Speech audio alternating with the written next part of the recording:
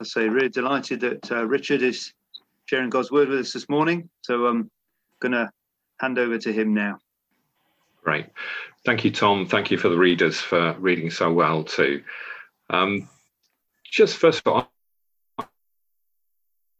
that we've had, it's been a really kind of bold facing of really difficult issues and issues that do affect us as a congregation. It's been fantastic having some of the stories each week.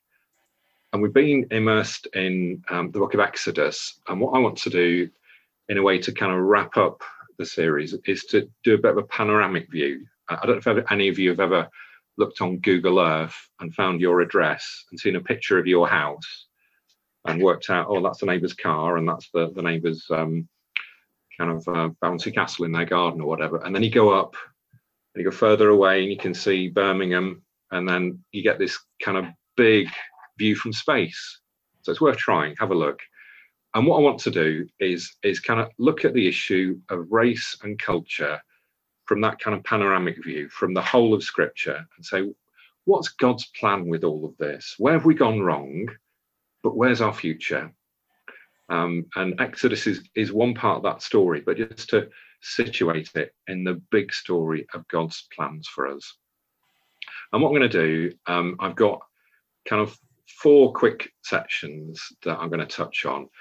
First of all, I'm going to say a word about sin, that sin word, where we get stuff wrong. I'm going to talk about what it means to be a new family, what it means to be a church that is good news and not just giving good news. And then finally talk about God's multicolored wisdom. Okay, so that's where we're going. Is that all right? Yeah, just to start, a word about sin. Now, I'm really conscious each week we've heard some incredibly challenging testimonies, stories that, I'll be honest, as a white middle-aged bloke, I have felt ashamed, felt guilt, and felt that real sense of challenge that actually I've been ignorant of so many of the daily realities that many of our own community face. And whilst others can have an idea, actually the lived reality of the evil of racism, just hearing that has been incredibly powerful. And it was interesting hearing Brian last week kind of bring that element of being a man into this. And I'm conscious as a white male, just the layer upon layer of struggle and difficulty that my Black and Asian brothers and sisters face, particularly when, well, what might it be hearing sort of Maya or Debbie receive direct racism as women, who there's that other layer of threat against them. So this is really powerful stuff. And I'm really conscious that I'm sure all of us would never directly involved in kind of actual racist language and threatening behavior. But actually that's not enough. And part of what has been difficult and a struggle, and something that I identify with, is actually there are systems and there are relationships that I'm implicated in. And when I talk about a brief word about sin, an element of sin is not just the things that we do, the words that we say, our attitudes and actions. Sometimes it's about being part of a system that is evil, structures that maybe we benefit from, some of us, unknowingly. Martin Luther, the reformer, he describes sin as being humans turned in upon themselves, because we don't often know what it's like to understand the suffering of others. And you think, go back to the early chapters of Genesis, and what you have are these layers and layers of sin in creation. So we start off with Adam and Eve, where it's gone wrong, with the individual, with the family. They got Cain and Abel, and even in the production of food and in industry, there's brokenness. And you get that picture also, the early part of Genesis, of Babel. Do you remember the Tower of Babel? And humans were wanting to build this huge tower to get to God. And they could feel that they could get on a level and be equal with God. And that was impossible. And what God did was, in the story, and it's a picture story, he threw them all into division and said, well, you're going to have different languages and you're going to war against each other and you're going to be divided. And we see in scripture, in our Bible, that there's this sin running through that is not just, and in many of our confession prayers, we talk about the sin that we need to confess, the things we have done and the things we have not done. And I think many of us in these stories have been impacted with that sense of the things we've not done, but we've been part of, that we've really not appreciated or understood around our brothers and sisters. But the really good news is that God has sent Jesus to turn this stuff around, to make good the wrongs in this world. We've been through the series of Exodus, looking at the injustices, and at the heart of that big injustice is sin. And God in Jesus Christ has come to make good the sins of division that tear people apart and tear races and cultures apart. So that was a brief word about sin. Ephesians. Now, just to touch very briefly, you heard that wonderful passage in Ephesians, and it's one of my favourite letters in the New Testament. And I'd really encourage you this afternoon or tonight to read through Ephesians. Do it in one go, because you get the writer to the church in Ephesus kind of building on this story of what the good news is, the gospel. It's good news.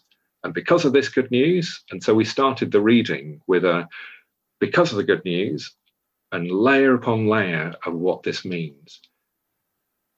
And the kind of foundational message in the book of Ephesians is that the good news is that Jesus has come to break down dividing walls and to create a new family. So all the differences of race and culture that actually lead to violence and injustice, Jesus Christ has come to make a new family, a new creation that we might come together. Tom Wright, the theologian, describes when the writer in chapter 2, just before what we heard read, that breaking down the dividing walls of the good news, he describes the church in this book as small working models of the ultimate new creation. And this is amazing stuff. And I'll come to this at the end. This is one of the real gifts that I love about St. Christopher's, because there are churches out there in the suburbs and in rural areas where this is strange and different. But we can look around at Zoom and see lots of different coloured faces and different ages and different backgrounds.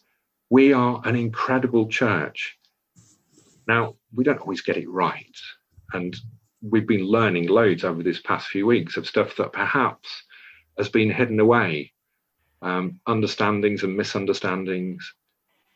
But actually, the church in its essence is meant to be this new family of people from together. It's God's kind of vanguard, the kind of little foretaste of what's to come, because heaven's going to be like this, and we'll touch on that in a bit.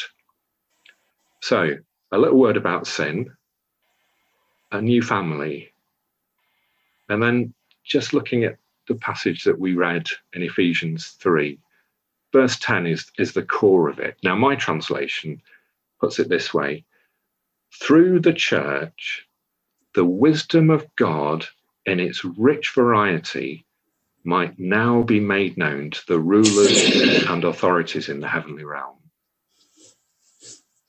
The translation that we had in our reading was the manifold wisdom of God. I'll unpack that in a moment. But just to say, first of all, do you notice that it's not just what the church says, it's what the church is. The good news is the church embodying this new family with people from different cultures, different backgrounds, different ages, coming together in Jesus Christ. We're already good news. And St. Christopher's has the incredible privilege of being the kind of community that draws people together from different backgrounds. And I don't know of any other institution that does that. You know, we're probably all in different clubs and sorts. You know, you might be in a snooker club or a choir, you name it. And those are great. Mm-hmm. But the church isn't a club, because actually, like any family, you can't choose who else is there. There's no kind of, well, is it the kind of club that I want to be part of because I don't like that and I don't like this? Well, that's family, because we don't choose family. And the wonderful thing is, it's people that are really different from each other. That's part of the good news. Jesus Christ has come for that very purpose. And that verse that I read out with the different translation that I've got, Ephesians 3:10, I'll read it again. Through the church, the wisdom of God in its rich variety might now be made known to the rulers and authorities in the heavenly realms. There's a word in Greek that's really difficult to translate. So the translation that you got, the NIV one that you heard, was the manifold wisdom of God. It's really difficult to translate because there's no obvious equivalent. If you want to look it up, and this is a word that you don't need to memorize, it's polypoikilos. Poly, many. And you know that Greek word was often used to describe cloth with different coloured threads woven together. There's no obvious, easy translation. Tom Wright, that New Testament theologian I mentioned, he's done a translation of this where he talks about the polychrome wisdom of God, different coloured wisdom of God. And somehow, God's good news in Jesus Christ has put us in a new family where actually the good news is different races, different cultures, different educational backgrounds, different ages, all bound together in him.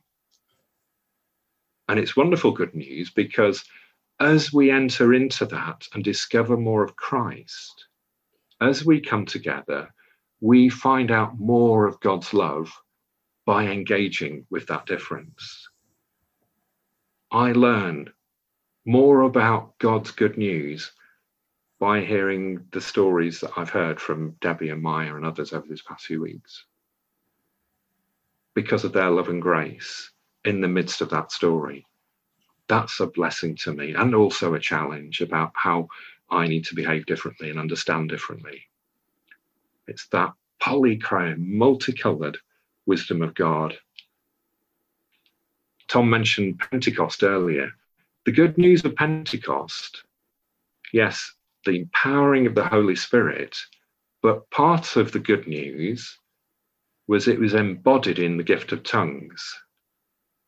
Now, the gift of tongues wasn't that they all spoke Esperanto, a language that everyone could understand.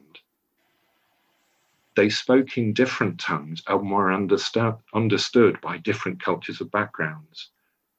And it's like that picture of Babel with the division and the disunity and the wars as people in judgment from God spoke different language and couldn't be understood, the gift of God in Christ, as he pours out his Spirit, suddenly we can understand each other, but in the midst of our cultures, in the midst of our histories and the languages, they're all good news because they're transformed by God. Put it crudely and simply, God is not after. If you put a whole lot of foods together of different colours, chances are it ends up a bit grey or a bit dirty brown. God wants a fruit salad, just in its basic form. God is not colourblind. Your culture, your background matters. And the fact that it may be different from mine is an opportunity to discover something deeper about God and to be blessed. And that goes on to that Revelation picture. That's just a picture of the future, where we're heading. This good news, as it comes to fruition, as it's made perfect when Jesus comes again, is not a picture of everyone looking grey. It's a picture of languages and cultures and race all gathered around Christ together in their uniqueness. That's the glory of the church. So if you like the big picture, the panorama, it's not going back to the Garden of Eden. It's not, back to one culture, one particular way of doing things. God's not winding the clock back for us. It's a garden to a garden city. It's a city where different cultures and races come together, where creation itself is there at the heart, the tree of life, worshipping Jesus Christ. We have the real privilege of being in a multicultural city with all these different races and backgrounds. In one sense, we're ahead of the curve if we see it like that, if we embrace it. Let me finish with some challenges to close. What does it mean for us at St. Christopher's? Well, I think we've started this work this last month, haven't we? It means listening, sharing stories. It means making space for difference intentionally. It means raising up leadership from different backgrounds and cultures. It means being inspired to worship across our difference. Sometimes we have debates in church, don't we, about worship styles. But I wonder if we can make more space for the different ways that we might worship at St. Christopher's. Because that's a blessing. The multicoloured wisdom of God. I think it calls us to curiosity as well, to finding out more and to wonder. Race, culture, ethnicity, whichever words we want to use, are gift and calling. When we failed, and the Church of England has failed, and we often fail, it's a failure of our vocation, of what we're called to be. God has called us to be this multicultural community. I thank God for St. Christopher's. I know I've learned masses just being part of St. Christopher's, that blessing of difference. And yes, it's tough work, but we find Christ right at the centre of it. Amen.